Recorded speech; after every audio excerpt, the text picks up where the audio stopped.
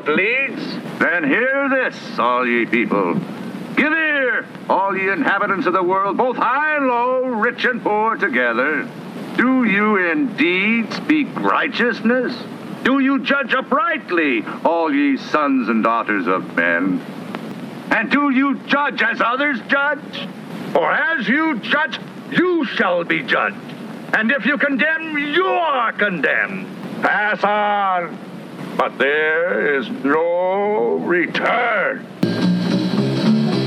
Hey guys, before we get into this week's show, we want to remind you we're always looking for new guests. If you think you'd be a good fit or know someone, hit us up at info@professionconfession.com. Likewise, we want to do a new thing where you can send us your own confessions. Maybe you don't think you have enough for a whole episode, but you have a good story or something like that you want us to read on the air. That would be really fun. You can hit us at that same website, or we have a form on our website that you can come on. You can fill it out. We'll keep it anonymous. Same thing for our guests. Protecting your anonymity is the whole thing. So spread the word, and thanks for listening. Hey guys, this is Gabe for our newest sponsor, and this one I'm very fond of because I came up with it. This has been a passion project of mine. Yep, it's an energy drink. Sure, there's a lot of energy drinks out there that taste great, but there's one problem. What is in them? Nobody knows. They're not good for you. Well, that's not a problem with my new energy drink because I make it right in my own garage, and you can come over and help. We are 100% transparent about our process. This is how it works. We have an elevated, graded steel platform that you just come over and walk your animal right on top of. Pull the lever and say goodbye and watch a 2,000 pounds of hydraulic pressure come down and humanely eliminate that animal and unleash proteins, vitamins, minerals, all that good stuff that you need to get through your day. Where does it go? It drops into a series of gutters beneath that you get to watch run down and end in a 1-gallon mason jar. We fill it to the top. I call it dog juice. Dog juice. Man's best friend? Man's best energy drink. Get over here, you mutt guzzlers. This is totally unfiltered, 100% organic, cage-free, and the most humane way, really, to end their life. Dog juice. It's the most loyal energy drink on the market, and the only energy drink that has all that good stuff for you to have the energy of a Labrador to take on your day. Come down and get a glass today. Hey guys, thank you for listening to Profession Confession. This week's episode, the guest is me. The biggest thing I get asked in doing our show is why I want to talk to these people and how I find them. And I think this episode answers both those questions. As many of our listeners know, I was a pretty heavy heroin addict in Los Angeles for a while, and this episode is going to tell about that period, because that period is what introduced me to, the underground or the underbelly of society, and I met a lot of really interesting people, even when they were really bad people. I felt like I had really great conversations, and I always found those types of people to be very honest and have great stories. And I just thought it would be good subject for a podcast. And here we are, and we've been really successful with a lot of listeners, and I want to thank everyone so much for sharing and spreading the word on our podcast. Even though we're doing great, you just can't get enough, and please keep it going. It means so much to me, so I want to thank everyone for that. Tevin does too. And this week's episode, the host I brought in to interview me was Brian Miller. And Brian Miller is, he's been on the Craig Ferguson show, very funny stand-up comedian and writer. And it was more for the writing. He's a journalist, so I thought he's going to ask all the who, what's, where's, when, and whys and not let me off the hook. So I tried to be as totally honest as possible, which brings me to my parents. Mom and Dad, if you are listening, please do not listen any further.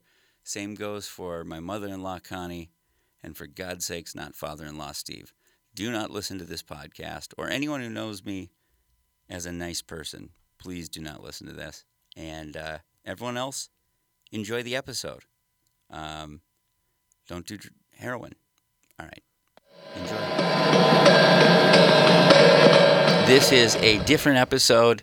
It's going to be focused on me. We have the reason is because I used to be a drug addict, and that's kind of the genesis of this show, is that I used to run in the alley. I used to fly with the eagles and slither with the snakes, in the words of Macho Man Randy Savage. And I used to talk to, pimps, thieves, drug dealers, all this stuff. And they were all sort of scummy in one way, but they're also really interesting and funny. And I found people who were kind of at these levels were extremely interested. And I used to, when I'd buy drugs from someone, I'd talk to them for an hour. I just really was interested in how they got to where they were. And I hate when I hear people really just dismiss people like that, because when you talk to them, there is more of a story, and sometimes not, and they are shitty. So I just thought it'd be a fun thing for a show. And we realized that people don't know my frame of reference or where I'm coming from, and we thought it would be an interesting show, hopefully. So I got the most equipped to do this well. We have a super, super funny comedian and radio and podcast personality, Brian Miller, here. Ooh, I'm a personality. Yeah. I mean, the one that you invented is really good. Marginal. Yeah, the one I fabricated. Yeah. The mask, the social mask. Yeah, it's good. No, Brian is one of my, the comics that I started with, and truly one of my personal favorites. If you want to see any of his stuff, and you goddamn sure should, Brian, where should people look for you first? My website, brianmillercomedy.com, or my YouTube channel, Brian Miller Comedy, and my Twitter is @RealBrianMiller. It's all spelled with a Y. Yeah. Brian's just, so he was a journalist, and so he understands how to frame a story and all that stuff, so we thought he'd just be really good to do this. So at this point, I'm going to turn it over to Brian, and Yeah. Well, plus, I thought this would be great because I know some about this, but I've never really sat down with you and had a long, there's a lot of gaps. Right. So I'm really interested to fill these gaps. For sure. So before we get quite to the heroin part, though, just so we kind of start with the frame of reference. So, what's your kind of early childhood bio? What's just the kind of capsule young Gabe Noah? For sure. So, it's a big reason why I became a drug addict. There's got to be something. Same thing with comedy. I always hear that you have to have some super tragic childhood or something. I had an ideal childhood. I had great parents, never fought in front of me. My dad started his own furniture business when he was 25 years old, which now you just can't even imagine going in and getting a loan, and left home at 17 because his family was so dysfunctional, started his own business, coached Little League, coached my hockey team, all that kind of stuff. And yet, when I was young, I knew I wanted to be a comic from 7 years old. It was always in my brain in that way. And so I always wanted to be funny. And then there was a certain point, whether it's, even the mid-'80s SNL movies and stuff, mm-hmm. The main character would maybe glorify being the slob, let's say, Bill Murray in Stripes. Sure. Belushi before that was Belushi. Yeah. All that all stuff. The 80s stuff was slobs versus snobs. Yes. There was no one was good if you had too nice of a collar on your jacket. You were the evil ski team captain who was trying to keep John Cusack from getting laid. The cool guy was never wearing a pink polo. No. Or anything like Quite that. The opposite. Right. Absolutely. Blonde hair. And so I think that starts where you kind of, and I don't want to blame this all on your influences, but whatever, it does influence you. Yeah. And you're kind of attracted to the underdog, to the down, the guy who maybe drinks a little too much, all that stuff. God, 80s were great for party movies. How many movies now is getting drunk a big part of it?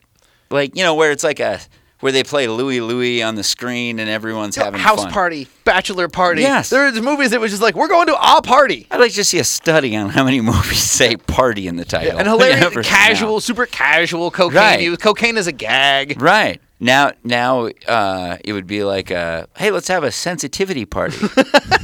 Where we all find that we're all equals in some way and whatever. So anyway, and then of course, so there's always this comedy thing. Always want to be stand-up. I was practicing trying to be funny, and how's that going? Is it working? It's not. It's a slog. I didn't know it'd be this much of a slog.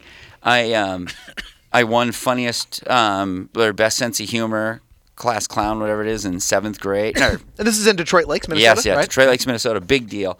But the ultimate thing, to answer your question, is that I was a good kid from a small town, and I admired sort of increasingly darker and darker things. So as a kid, you were pretty straight and narrow. Absolutely no tragedy, no molestation. But would you get good grades? I got good grades. I Did would your homework? say, yep. Well, no, I never really did that. I was naturally intelligent and got Sure. good grades without trying. I will say, and I even lose track of this now, I was very small. I was very small. Really? And scrawny, and I had a stutter when I was young. I forget about that. That's right. I had a machine gun stutter, like like really strong. So much to where my brother started to stutter, my little brother. They took him into the speech therapist, and they had both of us there. And they pointed to me and said, he's got a stutter. And they pointed to him and said, he's just copying his brother. Wow. Yeah. That's how bad He just my wanted to be stutter cool, was. like his older brother Gabe. That's almost how fucking influential I was. And as I got older and got into literature a lot, like I loved the Beats. It all started I with literally have reading the Beats. Bukowski here circled 3 times. I mean, Henry Miller and Bukowski were everything. And what age do you get into those? 17, 18. Okay, tail end of high school. Yep. Would you say, not to cut you off, No, would you please. say that some of this literature kind of made you romanticize debauchery and or poverty? Oh, brother. I mean, to you, is this like I live this super comfortable, super pleasant, and I just there's this whole fascinating world that I've just romanticized into being the real thing? You couldn't be more on the nose. It's especially looking back, it's like embarrassingly. I remember getting a book for Christmas. So every Christmas, all I'd ask for is a big old book list from my parents, because you'd get some some hardcover, not even first edition, just whatever. There's books that are $20. We're both literature guys and Yes. unashamed to say it. Of we're course. masculine, but we like our books. Yeah, we're Hemingway, two baby, sort of- Hemingway. Hemingway, He shot kind of stuff. like Bukowski on steroids kind of guys like us. And so I remember I got the book William S. Burroughs' Gentleman Junkie. And it was like a very photographic bio thing. And there's a picture of him sucking his own big toe on the back cover. It was really disgusting, actually. But anyway, my mom, I remember she gave it to me and said, now, you know that some of this stuff is wrong, right? Or something like she said something like, it was very close to what I just said. And I was like, yeah, Mom, I just read it. I just like it. Whereas, because the whole book list was like drug books. Yeah. Or people who are drug addicted. The beat famously. books and stuff. It's funny. Hunter My S. Thompson. own mother at one time, when I was, she came out with me and she'd gone on the internet. She'd gone to Proto Google web crawler or whatever. She's like, these books that you're reading, all these people died young. They're all on drugs. She was just like totally convinced that I was just steering into the bum life. I mean, died young. The Doors movie with Val Kilmer, like I was in 7th grade or something like that. I thought everything with that. Darkness and young death and poverty, but I always wanted to be artistic and talented, whatever. But I don't need my father's furniture store. Right. Do you think too that there's an element of that, like kind of Hemingway-esque, where it's like, I want to be an artist, I want to be artistic, but I don't want to be a puss, so I'm going to be a hardcore artist, and then I'll be an artist, but I'll be a man artist. Was there a little bit of that tangled up in there? No question, and even bigger. I mean, I remember this. I remember having this notion in when I'm 8 years old of I'm a good boy. People would always tell me I'm a good boy, and I didn't want to be a good boy. Yeah. I was drawn to burnouts. There'd be a burnout kid in school who smokes cigarettes when he's 13 and has dead eyes already, and I'd be like, wow. I just want to talk to them and befriend them. I didn't want them to be my best friend. I was smart enough. That's what's kept me alive. I was smart enough to not want to be those people, but I always wanted them in my orbit. Yeah. And on my side. You wanted to be on the fringes of this and kind of observe it all. I loved that I was very good, and I seem to be this, to this day, very good at sort of being in the popular group, quote unquote, but very good at being friends with like the burnout who everyone else is scared of and brings knives to school. Like he liked me and thought I was funny. Yeah, if there was going to be a school shooting at my high school, I was like, I'm getting a call. Yeah. I'm getting the warning. I can stay home that day. That's a great way to put it. That's absolute. I was seeking that out before shootings were going on. Yeah, like, sure. You know, for sure. So kind of getting toward the fun stuff here. Mm-hmm. So at what point do you start doing bad stuff? Obviously, you don't go straight to heroin. Right. What do you start doing that's bad, and how do you start? Started root beer schnapps. For real? No, yeah, I mean, the first time I got drunk, root beer okay, schnapps sure, mixed sure. with root beer. Age? But no, yeah, I'm just joking. But I mean, Well, most people start with. True. I would like steal wine from my parents' Carlo Yep. Rossi jug and sip in the whatever. For sure. I mean, I don't want to dwell on that, but yeah, I started off like. I mean, I know this. The very first night, we went to my best friend Brant Schmitz's house, and his older sister, who was friends with all the hot chicks who were 2 years older than us. That. And she wanted us to drink, and we were scared. I mean, and we were pretty late into it. I was like 16, you Sure. know, and I hadn't done it yet. And she made us root beer schnapps mixed with root beer. I got rip-roaring drunk, and I just like, the whole thing about me wanting to be funny and all that stuff. I could be really funny with my friends, but all of a sudden I got all this root beer schnapps, and I was fucking hilarious. Yeah. And just being insane with these girls who I'd normally be super intimidated. Me and Brant just took over the party. We were so funny. And I remember, like, that night as it's going on, going like I'm home. Like, this is what I want to do all the time. Now, how much of that is there's the comedy part? Because I think a lot of this is all going to be tangled up with the comedy. It's all tied to comedy. And no then, question. but how much of it do you think you were an addictive person, and that you were just gonna be addicted? I don't think that. Okay. 'Cause I think some people right. have that, and I think some people don't. It's like being Right. born gay. Some people have a traumatic experience or a strange, or they choose. Yes. And some people are just like, nope, came out No, this way. I think that I mean, listen, my whole family has a long line of alcoholism. I was gonna Everyone say, dies with a heart attack I was at going to ask you if there was a 65. history in your family. For sure. Okay. For sure. But not my parents. Okay. My parents, my dad drinks. He's super fun to drink with. My mom, same thing. But very in control, never even alarming. Now that my dad's retired and successful in Florida, he's knocking a few back on the golf course, maybe, more, whatever. That's his He earned reward. it. Exactly. Absolutely, he did. Exactly. And he's not, whatever. But you weren't alarming. exposed to a lot of it? Now, No. the gene also, by the way, it skips generations. It's Yeah, not yeah, they say necessarily- that. I was wondering if that's true. They ask about your uncles and aunts with Yeah. that stuff. Same thing for mental illness. Okay. Mm-hmm. Put it this way. One of my earliest memories is my dad. We had a neighborhood party thing. And my dad, they made a big bonfire in the middle of our street in this small town. And my dad went out with a 5-gallon thing of gas and poured it on the fire. That the fire chased the stream back up into the tank, and he had to throw it, and it blew up in the thing. And I remember just going my dad's fucking crazy. This is awesome. I so admired it. And then now I look back he was drunk as a skunk, fucking throwing a bomb on the fire in front of children. It was ridiculous. It was a different time, It was a different time. He was under a lot of pressure. And I just, whatever, always drawn to dark attention. Sure, fair enough. Fair enough. Yeah. So, okay, so there's your first drink. So you quit drinking pretty No, consistent after that? Stayed or? drinking. Never smoked pot. Still Okay. thought smoking pot was probably bad. Okay. Just because the guys doing it weren't that fun of guys for the most And when you're in part. high school, you can't really drink every day. I mean, you get it when you can, in Eh, my right. experience. And I immediately made my persona because I was a decent athlete. I was good at baseball, average at everything else, hockey and whatever.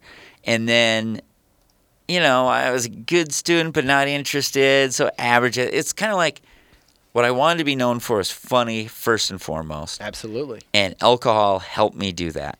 Sure. So now I'm the funny party animal? Well, that's just like John Belushi. You're basically an athlete taking steroids in your Yes. mind. That's a great way to put it. Yeah, you're just. These were performance-enhancing drugs, no question. And it still is. I mean, I've been doing comedy for almost 9 years, and if I have a beer before I go up, sometimes I'll do a little better. I'm having one right now, my not friend. Not 3, Right. but 1? Yeah. Absolutely. I say 3's okay. What? Two, pull it off. 2 is, two and 3 is ideal for me, I think. So now you're drinking. It's in high school. Are you doing anything else bad? Are you doing anything else like no it- drugs, Clean. partying hard, drinking too much. But life of the party drinking, not life of the troublesome party. drinking. Exactly. Life of the party. Get my first girlfriend is too cute for me. All kinds of great stuff happened because of drinking. It was not even, I wasn't even. It still drinking. happens because of drinking. Yeah. It's still that's when me and the wife get to have the most exciting sex. Yeah. So, it wasn't even a ton. It didn't affect grades or baseball, whatever. And then in college is the first time we went to. Where is this college? St. Thomas University. St. Thomas, okay. I went to a Catholic university because my best friend Brant Schmitz wanted to go there, so I'm just like, I'm going wherever Brant's going. This is your two-man comedy team at this point, right? Yes. Oh, no question. Your wingmen, your partners, basically, in your mind. If people saw Brant, they'd ask where I am, or Sure. vice versa, right? And I did not fit in at the school. I was still very scrawny. You couldn't get girl. All of a sudden, there's 23-year-old guys trying to fuck the chicks I want to fuck. There's 30-year-old guys It's with money. Right. Right. And you just immediately, especially that was a very cliquish school. They'd all come from St. Thomas Academy or whatever. They knew each other already. Yeah. So me and Brant sort of withdraw even and become still decent students. Would it be fair to call him your Dylan Klebold / Eric Harris? I'd like to call I think Do you see yourself more I as was a going to say Klebold or a Neil Harris? Cassidy, but yeah. Okay, do you see yourself as a Klebold or a Harris? I Who's the would Klebold here? Who's the big dick? You know what? Brant and I were true equals. We really we were the rare 50-50 partnership, I think. A Klebold if you asked Klebold him, situation. Klebold times 2. Sorry, Mrs. Klebold. No. I think those two guys who shot up the California bank with the body armor on? Oh, yeah. I think of ourselves more like that. Okay, yeah. And except instead we sat in our dorm room watching Dr. Katz and drinking Hot 100 and beer all day, 15 days in a row, I remember. So you're a heavy drinker at this point in college. For a stretch, but I've always been saved with drinking as my body can't take it, especially with age. Sure. So even drinking, even though I partied too much, drank too much, blacked out, did ridiculous shit. Which most people do in college, by the way. For I sure. feel like, I did, and I'm not. For sure. I'm probably not cocky. I would like to think I was a standout in college then because Sure. we were very much known for campus nudity and various things Nothing like that. was funnier than dongs, man. Nothing still is. Male nudity's funny. Right. And the worst part is the older I get, the funnier it is. Yeah. My dick is so tiny now. That's why those when I'm guys at old, the gym do that. I don't even think the old guys are just playing jokes for themselves. Right, for sure. There's, and and then all of a sudden, I become more. My reading was even more intense. I started skipping classes and to drink or to read Hunter S. Thompson in the library. Because now you're thinking this is the real stuff. And yeah. I mean, you're like, the man wants me to take this class on history, but I got the real history right here. Which you kind of do. I love Hunter Thompson. Right, and it is true to say. And I was reading more than that, but I was through that period, very influenced with just more Bukowski, more Henry Miller, more Hunter S. Thompson, to where I even went going, stand-up comedy is a bullshit form of art. I really should be a writer. I should be a novelist. And then I read the Lenny Bruce biography. How to Talk Dirty and Influence People. No, actually, I'm sorry. You're right. That's it. But no, the Alfred Schneider, or the Schneider, it's called Ladies and Gentlemen, Lenny Bruce. Yes, it's yes, like yes, a 600-page thing. Yep. And where he's doing heroin. Mm-hmm. And that was profound because it united these two interests, right? Exactly. It made... comedy can be important. I had the same face. Art. Really? I still love Lenny Bruce, by the way. Right. I still defend that he's funny. Yes. He makes me laugh. He makes me laugh. I would never say he doesn't make me laugh. Whatever. No. But I get pissed off and go, you listen to this shit, it's not even funny. I'm like, well, if you don't have the imagination to project yourself back into the 50s when a white guy doing this was mind-blowing. Exactly. It's fucking, and there are bits that are fucking brilliant and all kinds of stuff. I mean, I love Lenny Bruce. It's a worthwhile dive for anybody. Yes. And everyone, he is owed such a debt. It's almost sad that he's not known outside of comedy in a way. Yeah. Because the movie sucked. Yep. If Dustin Hoffman would have been shitty and that movie would have been better, everybody would know it. Yep, absolutely. And that put me back on course for comedy. And that really probably nailed it home where I'm like, especially Hunter S. Thompson, really nailed it home where it's like, I got to get my hand on some drugs. And I started kind of... So it's like an active choice, kind of. Yes. Like an intellectual choice as opposed to a, obviously not peer pressure, but Right. as opposed to a kind of gradual slide. I was You're like, seeking it out. Yeah. This is a Carlos Castaneda-esque journey upon which I will go. No idea who that is, but yes, I'm... Aldous please. Huxley, Carlos Castaneda were kind of God contemporaries. damn it, you outclass me on my own podcast. That's what I always want to get across to people. It was an intellectual choice, without question, that I sold my friends on. And in a way, we'll get back to that in a second. In a way where you almost, when you look back on it, do you feel like you were kind of almost a tourist at the beginning? Yes. Oh, yeah. I enjoy... Poverty tourism, drug tourism. And you feel like you're going to have real experiences that are going to... You can't write about Gabe from Detroit Lakes who's okay at baseball, but if Gabe has some real experiences, he can really write about God, stuff. you're good at this. This is what it is I'm a good boy, and I'm trying to shed that. I'm trying to have something... it wasn't so blatant as saying I want to have something to talk about or whatever, but it really was like, I want to be interesting and aware. Like, I didn't... Like, a good boy is not...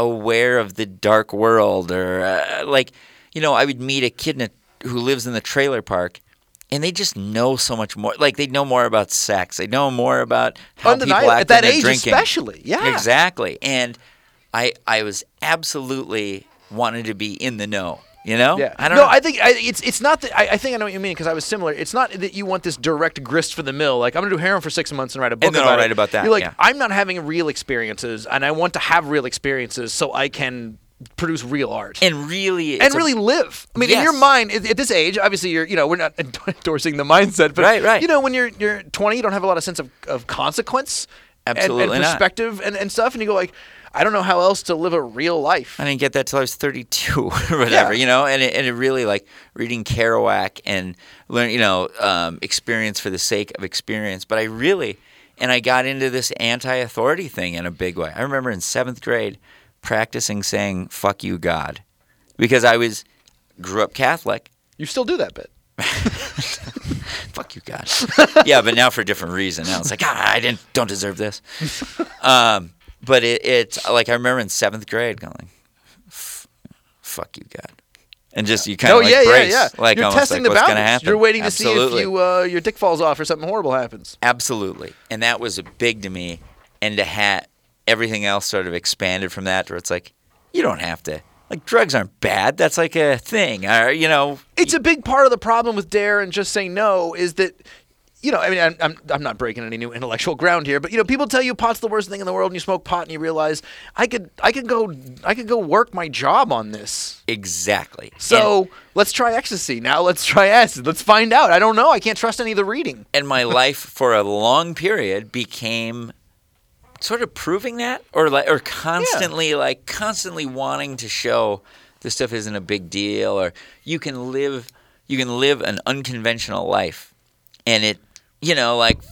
Whatever, like, fuck all It's funny. I'm skipping ahead to a question I was going to ask later, but it applies here. Were there times when you were doing heroin where you just thought to yourself, God, I look fucking cool? Never look cool. Like, I mean, I Or never am thought cool. of that. Like, and then, in the early, Yeah. Like a kid smoking a cigarette in front of a gas station thinking, like, God, I look cool. If you would have just said, do you ever think, God, I'm cool? Oh, yeah. And every day. And, I mean, going to go cop heroin in the fucking ghetto, and then to get it and drive. Like, if I felt like I was pulling off a bank robbery every day because it's so wrong. Committing a crime, a serious one, and it's dangerous.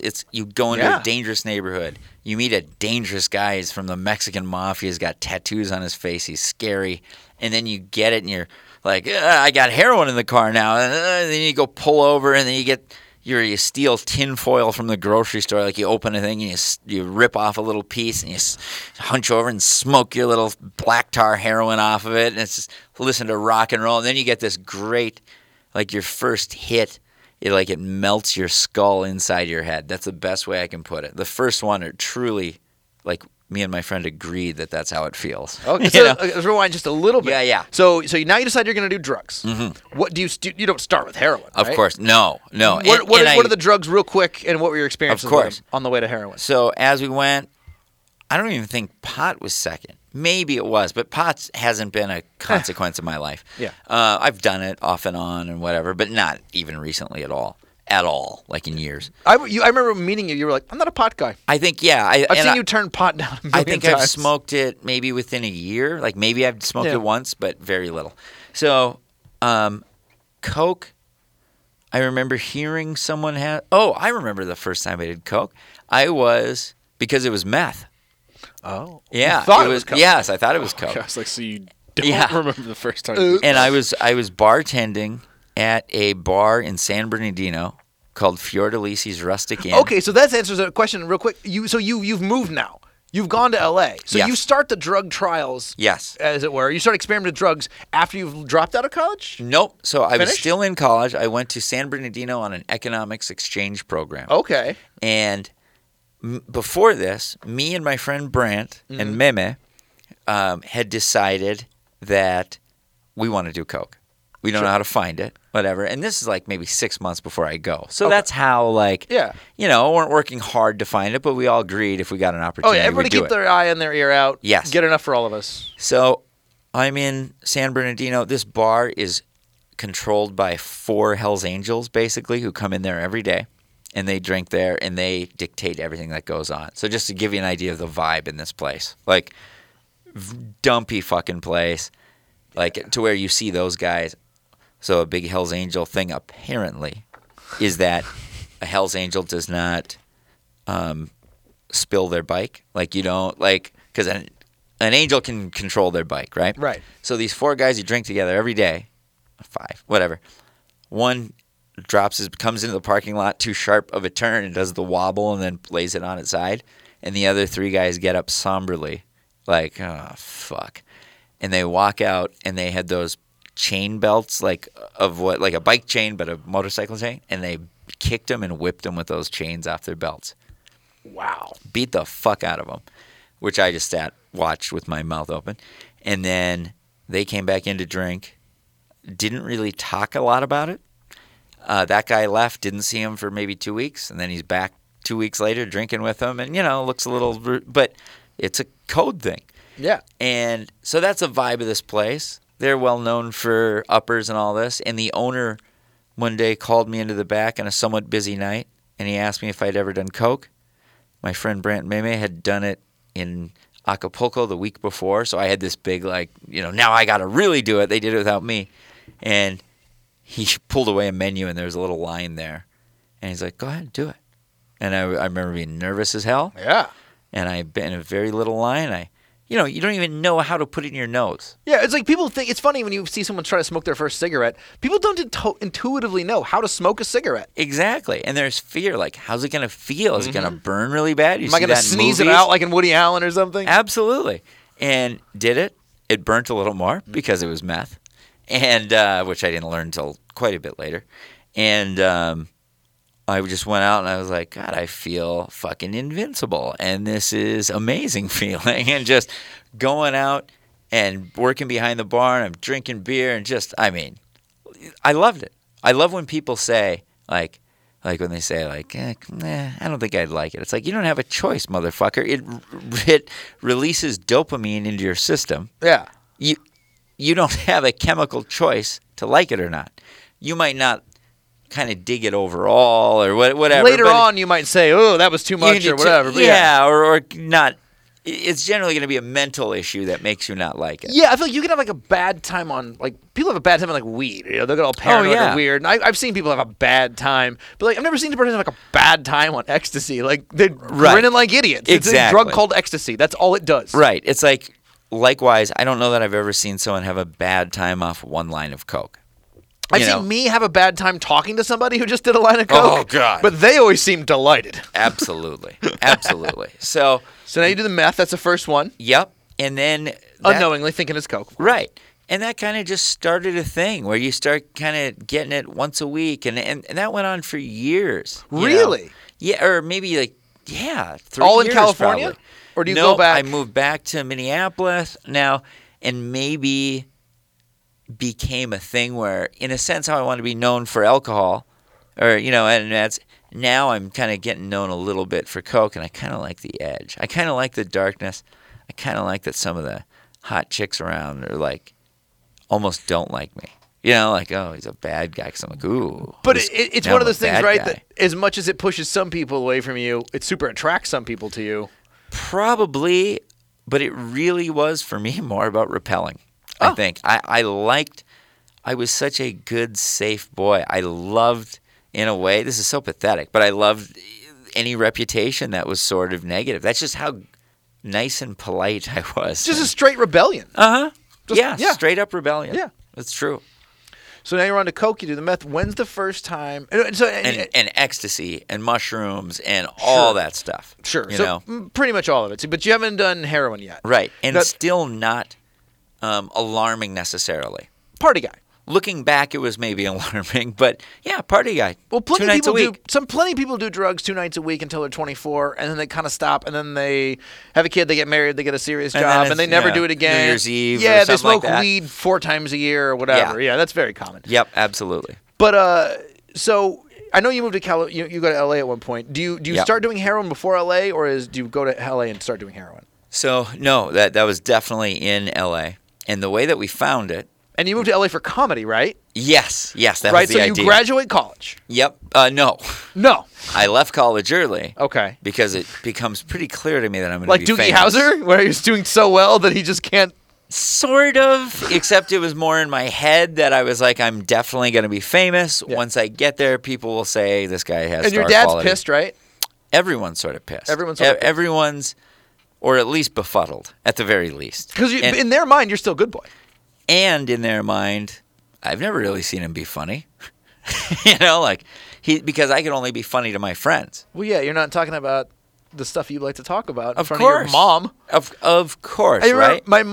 my mom thought I was gay. She told me later on, she's like, oh, we thought you were gay for a couple of years. It was okay. But we thought you were gay. And I was like, why? And she's like, well, we never really, saw you with a lot of girls or heard you talking about it. And I was like, yeah, I wasn't reporting back when it was going well. You weren't talking pussy with your mom? Yeah, it was like, Mom, you won't believe what happened to me behind the movie theater today in the car. Like, no. Absolutely. So your parents are still, and parents love to delude. So they're still seeing good boy Gabe. He's at college. He's doing great. Yes. All of a sudden, you drop out and you're going, and they tell him, I'm going to make it in stand-up, Mom and Dad. Yes.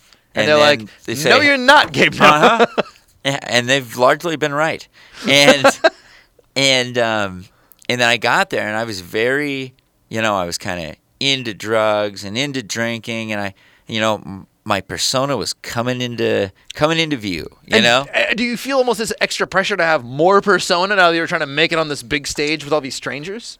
I think that was a defense mechanism. It was definitely like, you move to LA. I get there and I moved into, there's a place called the Oakwood.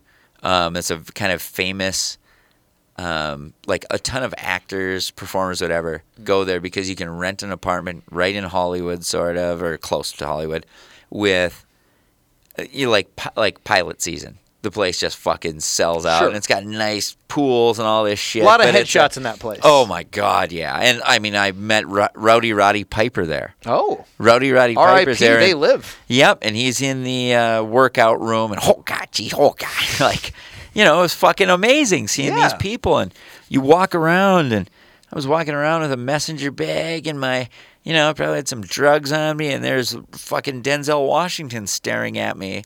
And he's like smiling at me, looking, and he goes, "Hey man, how you doing?" And it just, everything, is kind of amazing. And for me, seeing Sunset Boulevard and seeing a Sunset Boulevard sign and palm trees, and it's all part of my dream in a way. When people who are not from New York and LA don't understand that when you're from where we're from, or where most people are from, you never see it represented on screen and you never read about it in books. Right. So it's like this fantasy. Like now you're in, again, the real world. Yeah. You're not in Detroit Lakes. You're in the real world. And having real experiences. Yes. And I moved there with no friends, no relatives. Your boys family, don't go with nothing you? You're nobody. No. And I mean, they're all getting real jobs, And I had a friend of a friend who, said I could move in with them in their studio apartment, 4 of us in a studio apartment in the Oakwood. And I mean, you go around and just all the, like, beautiful women by the pool because there's a bunch of wannabe actresses and stuff, and bands who were on deals from Hollywood Records had a whole bunch of people there. It was like a subsidiary of whatever. Like to where there's some band there. You know, you'd meet them and drink, and they'd play you a thing where they put a microphone in a Ziploc bag and put it in a girl's pussy and started like fucking her with the microphone. And I'm listening to this like, yeah, this is life, man. Like this is just this is Wednesday, you know. And I'm hearing this. It was all so romantic, to me. You know what I mean? Kind of all your visions are kind of coming true, right? You know, you're right. Except, and in my head, I'm a really good comedian, or I'm gonna be. You know, I wasn't a total. As long as you haven't tried too hard, you're not a good comedian. And as long as I'm right, or you can even back it up to as long as I haven't tried, I haven't failed yet. Right, you know? Right. And really what happened is that I became immediately overwhelmed. I wasn't super friendly with they weren't like my friends at home. Yeah. I recessed into partying because that's the one time I feel safe or make a splash with people or whatever, is I can get really fucked up and make people laugh and maybe make some crazy stories, and that'll be a big deal. And then can't you, if things don't go well, you can always tell yourself, well, yeah, that's what happened when Henry Miller would get crazy, you know? Like people can't handle my intensity. And always felt like, you know, we're really painting me like a douchebag, and I don't think it's far off. But I really had this idea that I'm making stories right now. You know, like thinking as a novelist in a way. You're a young, insecure guy. I mean, I don't think. I don't think that part of it. You know, you cringe on it now, but I think a lot of people look back on similar things. My idea of hell is that they sit you down in front of a television and make you watch yourself at parties when you're 22. Like just, I awful. Can't even imagine. I can't. Whatever. And I mean, just meeting people, a story like, you know. The people that I hooked up with, you know, I'd like to think I was very drawn to, what would you call it? Like unlikely intellectuals, kind of, or just people really, you know. One of my first close friends there was this guy named Billy, and he's the one who we actually kind of dove into heroin together with.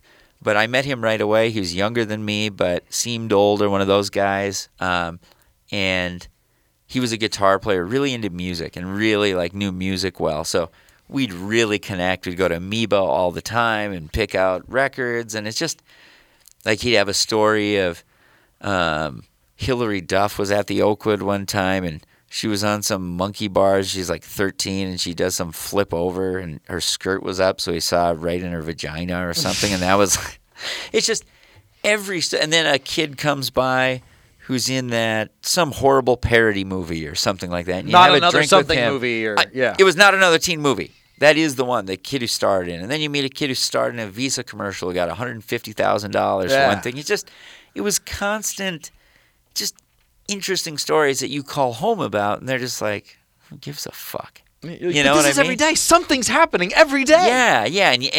And you get this feeling like, I'm going to just go to I'll just kind of be funny at parties maybe, and people even know that, or that'll help. That feels more somehow. Substantial than what you were doing before, even though you're doing way less than what you're doing. Exactly. Okay, so now you're in LA, you got your buddy. You're going to what's the first time you buy and do heroin? So, it was definitely not deliberate. I think even at that point, even as much as I was into drugs, and at that point I had tried, I think, everything short of crack, heroin, and I've still never done acid.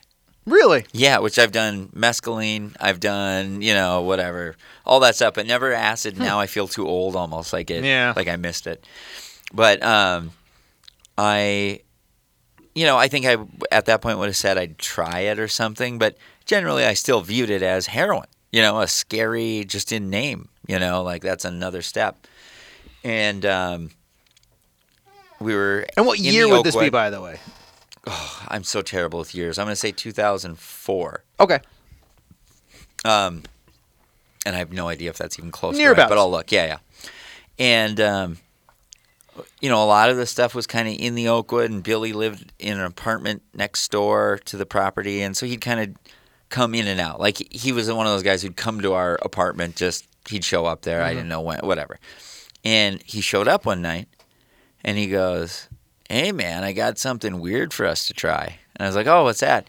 He goes, "I went to go buy pot from this guy he always buys pot from." And he goes, "And he didn't have any pot, but he said he's got this black tar opium for us to try." Oh. And I go, "Black tar opium? I've never heard of that. But I've heard of black tar heroin. Are you sure this isn't heroin?" And it was kind of scary. Yeah. You know, it was a scary excitement, but it wasn't just getting it. You know, this was even for me a level that you're like, God, I don't know. And I was like, let's look it up online and see. And we Googled it to find a picture. And we had it on a little piece of tinfoil, let's say like a 1 inch by 1 inch square.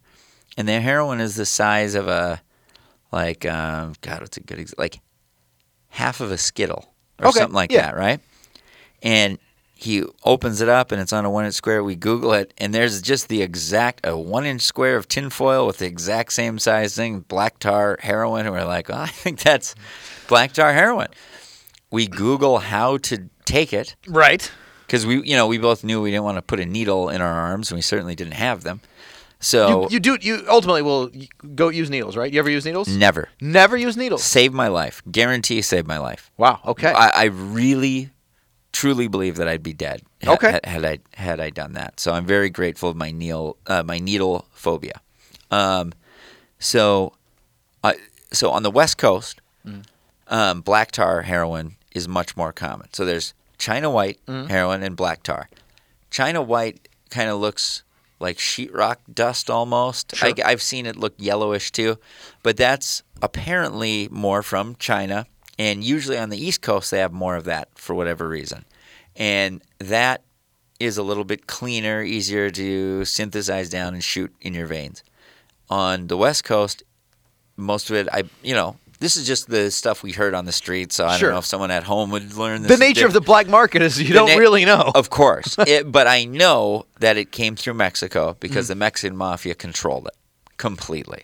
And we'll get to that later. But so it's a sticky, what it looks like is sort of like brown sugar. So every now and then you get a dry batch and you break it up. Or like in the bag, it really would look like brown sugar. Okay. I know that Rolling Stones song. I don't know what it's really, if it's women or heroin or both. The original title of that song is Black Pussy. Okay. Well, there you go. Well, this is a lot like Black Pussy, too. and that is sweet. I don't know. And it has such a distinct smell. And it's very sticky. You get it on your fingers, and it's tar. And so What's the smell? What does it smell like? There's a coffee angle to it. Coffee, brown sugar. It's got a little sweetness to it as well. I think actually that's pretty close. Like even if you're not into mix. it, the smell of it would be pleasant. Oh yeah, I think so. Not like where weed smells weird until people like it, and then it smells better. And if I smelt it now, I'd still probably get goosebumps or something, because it'd be such a bad sense memory, but you'd like it. Your Proustian moment. Of course, yes. And I really like comparing it to Proust. I'm doing my best to aggrandize you. It's your show, Gabe. It's your show. And not tonight. And it's a pleasant smell like right away, I'd say. And so Billy and I are like Googling it, and we look up, Chasing the Dragon, man. So you put it on tinfoil for any kids at home, and you take a little bit of it, you put it on the tinfoil. You make we would always take a pen cap. So you take like a Bic pen, you make your tube, and put the lighter underneath it, and that's freebasing, right? Or just like Chasing doing crack, the Dragon, right? just like doing crack. And you suck in that smoke, and as I said, that first hit. I remember we took the first hit, and you're like, nothing. Like I don't know. Really? I don't even, because we just I didn't even smoke cigarettes, so I didn't even really know how to inhale. You might not have even gotten much of it potentially. Exactly. And then the next one, we tried to do big hits. And it was, like I said, it's like your skull melts in your head. You can't believe you're still upright. Like, it was just so warm and pleasant and relaxing. I won't say that I had the I'm home feeling, but I really had the this is fucking awesome. And I never liked downers. I was always upper, drink because I want to party. Mm-hmm. This is the first thing where it's like, me and Billy like walked around the Oakwood, and you're just kind of feeling amazing. You get this immediate safety. It's like being in a cave at the top of a mountain overlooking a city where all your concerns are and everything. Like nothing bad is going to happen to you in that moment. It's impossible. And does it feel like the world has changed outside, or have you just changed so much inside that you're perceiving it differently? That's what it is. It's not, and that's, I think, a big misconception with it is like, you went to work on heroin, or whatever. It's like, yeah, you can be highly functional pretty easily. It really isn't until it's the addiction where you wake up sick and you need it. Sure. That's what alters you and makes you a shitty person, is that you start going, I know I'm due at work, or I know I'm due to meet friend, whatever. I need to go get this. And if I show up 2 hours later, everyone's just going to have to accept that, because this is my priority above everything. It's not because you're such a mess, or, it's not even like being drunk. Yeah. Like you're pretty with it. In fact, so I was working at a furniture store, and they had a rug rack. So like the rugs were like pages in a book, right? So really high up. Well, you could go stand at the spine of the book between the wall, and I'd stand back there with my tin foil and my heroin. I'd smoke, whatever. And then so I was at work, and then one of my coworkers was like, "Why is there smoke coming up from the rug rack?" Because I didn't realize it was still chimneying up above. Because with heroin smoke, you try to inhale all of it, kind of. Yeah, it's not like a cigar. It's like Right. this voluminous smoke pouring off. It's It's just a precious little bit of smoke. Yeah. Right, exactly. It's like an idle I should just say, at I best. don't know. I have not Right, smoked, right. lest my mother be listening to this. But I'm assuming anything expensive, you're whatever, you're getting all that smoke. You're trying to It's get a all of it. microscopic amount. Absolutely. And then you slant the tin foil so that the tar kind of slides down and leaves a trail, because it's you don't want it to kind of like pool up on itself and encrust itself, so you don't get it all. You want to get all of it. Spread it thin. Spread it thin. And do you think, when you say talk about people being functional, do you think there are many people who are functional heroin addicts? Oh yeah. I mean, Tons. I've heard that it's way more than one would think. My real guess is 75% of them are functional. Really? I think hold jobs, hold whatever, and it is amazing when you start doing it, how much a world opens up to you that you become aware of. And I'm trying to stay on track with this stuff, but I guess you had to jump around a little bit. But I can circle back. I remember one of the main places we would get dope is, you got the number for the Mexican Mafia, which we can go through that in a bit, but we'd go to it's on a street behind the Mayfair Market by the Scientology Hollywood Center, or their Celebrity Center, which is on Franklin in like whatever, kind of North Hollywood area. Not North, I can't remember if that's Hollywood or what. But It's anyway, on a major street. Mayfair You drive right Market, past it. It's huge. Right, Franklin, you Yeah. see the big Scientology Celebrity Center, you take a left by the Mayfair Market, and there's this long street with very nice houses. I mean, like, fucking, they're probably all $1 million homes. Oh, in essentially, California, millions and millions. Right. Here, Multiple millions. they're $150,000, $200,000 homes. They don't But, have right. they don't have less than $1 million Right, homes in but LA. it's a nice neighborhood. Yeah. But somehow, this became the street that the Mexican Mafia wants to sell all their heroin on. And they have two guys who drive around in a little blue car, and they whatever, you get their phone number by however means you can get it. It's very hard to get. And then you tell them what street, you go stand on that corner, and they drive up and down that street, probably 20 streets or whatever, but generally they have their route, and they're just driving and picking up $20 and $50 bills all day, every block, constantly. And I remember I'd been on It's that like a street drug before. mobile, like an ice cream truck, but with heroin. Absolutely. That they carry in balloons in their mouths so that they can swallow it if they need to. Sure. And then at the end, when they don't respect you, they spit the balloons right into your hand. Are you And serious? Yeah, and you're glad to have it because You've disgusted them need so it much, or bad. you've been such a jerk to them or something? Yeah, and you become such a pest. You become such a bother and calling them all the time. It's funny and they're because they late. essentially turn you into that, and then they're like mad at you about it. 100%. And the real, one of the many diabolical things is that whole thing of keeping you strung out or whatever, that's a very conscious decision on their part because, I remember the first time where, you start doing it where you're, hey, I'm doing it kind of like I'm drinking. Twice a week. And, hey, this shit isn't bad. See? See, I'm not addicted. Right. And then all of a sudden you look back and it's like, oh, it's been like I remember I was at the furniture store that I worked at and I had some again. I remember going like counting up the days that I've done it in a row. I remember it's been 14 days in a row. I was like, huh. But I had read from William S. Burroughs that it usually takes about a month to get hooked on it. So I was like, it's, you know what I should do? I got this stuff. So I'm going to do this. And then I'll probably take a few days off and then get back to it. Yeah. And I made that decision that day. And Billy shows up at the furniture store and he goes, hey, man, I just got a gram of heroin that he got some money from his family somehow. There was like free heroin. So he's like, let's do it. And I'm like, yeah, well, I got this free heroin. I got to smoke that down. Then I'll take my break. Well, that was 4 days worth of heroin. And, of a lot. At that point. Yeah. And and I remember after that, I maybe went, then I was like, you're not aware that you're going to be sick. It's not like you go, oh, if I stop doing this, I'm going to be sick. Because you haven't stopped yet, so you don't know you're going to be sick, right? Sure. But there is this, it's a biological craving. It's your cells calling for it, and it really is.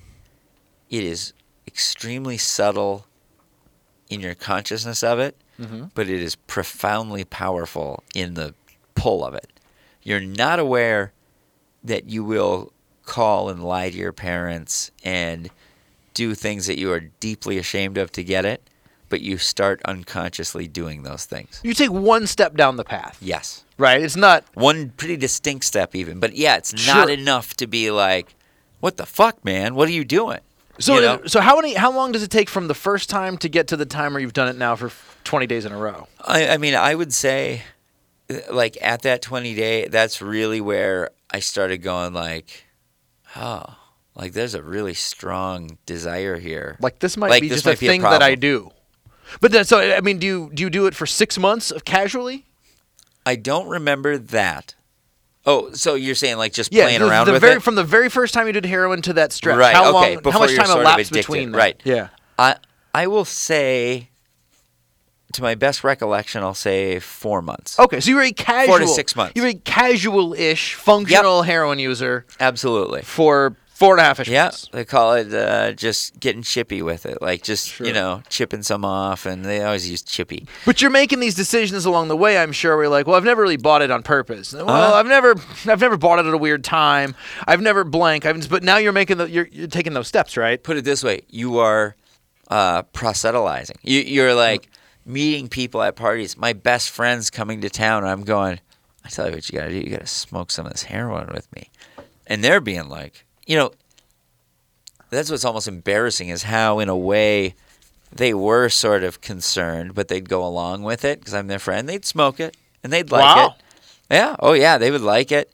But then they'd kind of go away going like, or what I've learned later, is they'd kind of all be alarmed and saying things a little bit. Like, he's really into like, this. Boy, did he, like, it was fun, but he seems to make a lifestyle of it. Or even because at that point it wasn't. It was just like, it's like he's more into that than me being here. Yeah, and you need them to be into it. Otherwise, you start to seem weird. But if everybody else is doing it and having fun, then hey, no partying pressure. together. And of course, you and your buddy Billy are reinforcing this. Like I said, maybe you think if he hadn't shown up with that gram, that you would have stopped that day. Or that I wouldn't have ever done it. Not that you would never have done. No, I'm saying when you've done you realize you're on 14 days and you say after I smoke this I'm done. Oh. And then Billy shows up with the big hunk of it. Do you think you really would have stopped? Do you think at that point you were not I'm stopped forever, but maybe you would have stopped for a week? Or was it all inevitable? I honestly don't know. Sure. I mean, I honestly don't know. I know that I honestly wanted to quit, but I'm guessing that it's sort of that I was predisposed to be that sort of person, and that it was sort of in me, and because I was pretty into it. So you know what? I'm just gonna say I was gonna get hooked no matter what. Once you took that first step. Once I took those steps, and my behavior, the way I was living my life at that point, it was all about underworld, and I was going home and writing and making notes, and I was very into writing. Were you like writing a book and writing stories at this point? Yep, like writing, making a lot of notes for books, right? Yeah, writing yeah. a lot of like, here's a 2-page of a chapter, and then I'll skip 8 chapters ahead, that kind of shit, Sure. or jokes, ideas, and all Sure. that stuff. And are you doing comedy at all? Both. And then doing comedy, that's a resounding no. I did one set at the Comedy Store.